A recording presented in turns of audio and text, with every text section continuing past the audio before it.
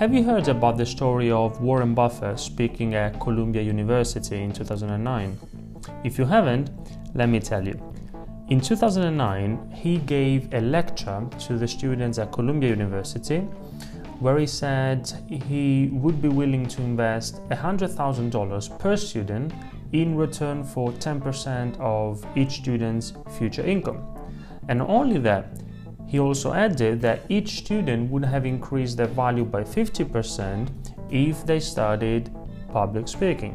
So in that case, he would have invested $150,000. Now, according to Warren Buffett, being able to communicate, to speak in public, and to make effective presentations is the most important skill you can develop.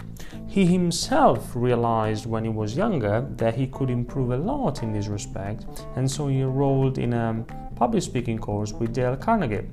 And that course changed my life, he still remembers today.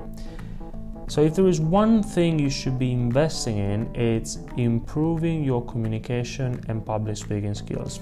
Not because I say so, of course I'm biased, but because one of the greatest minds of our time says so.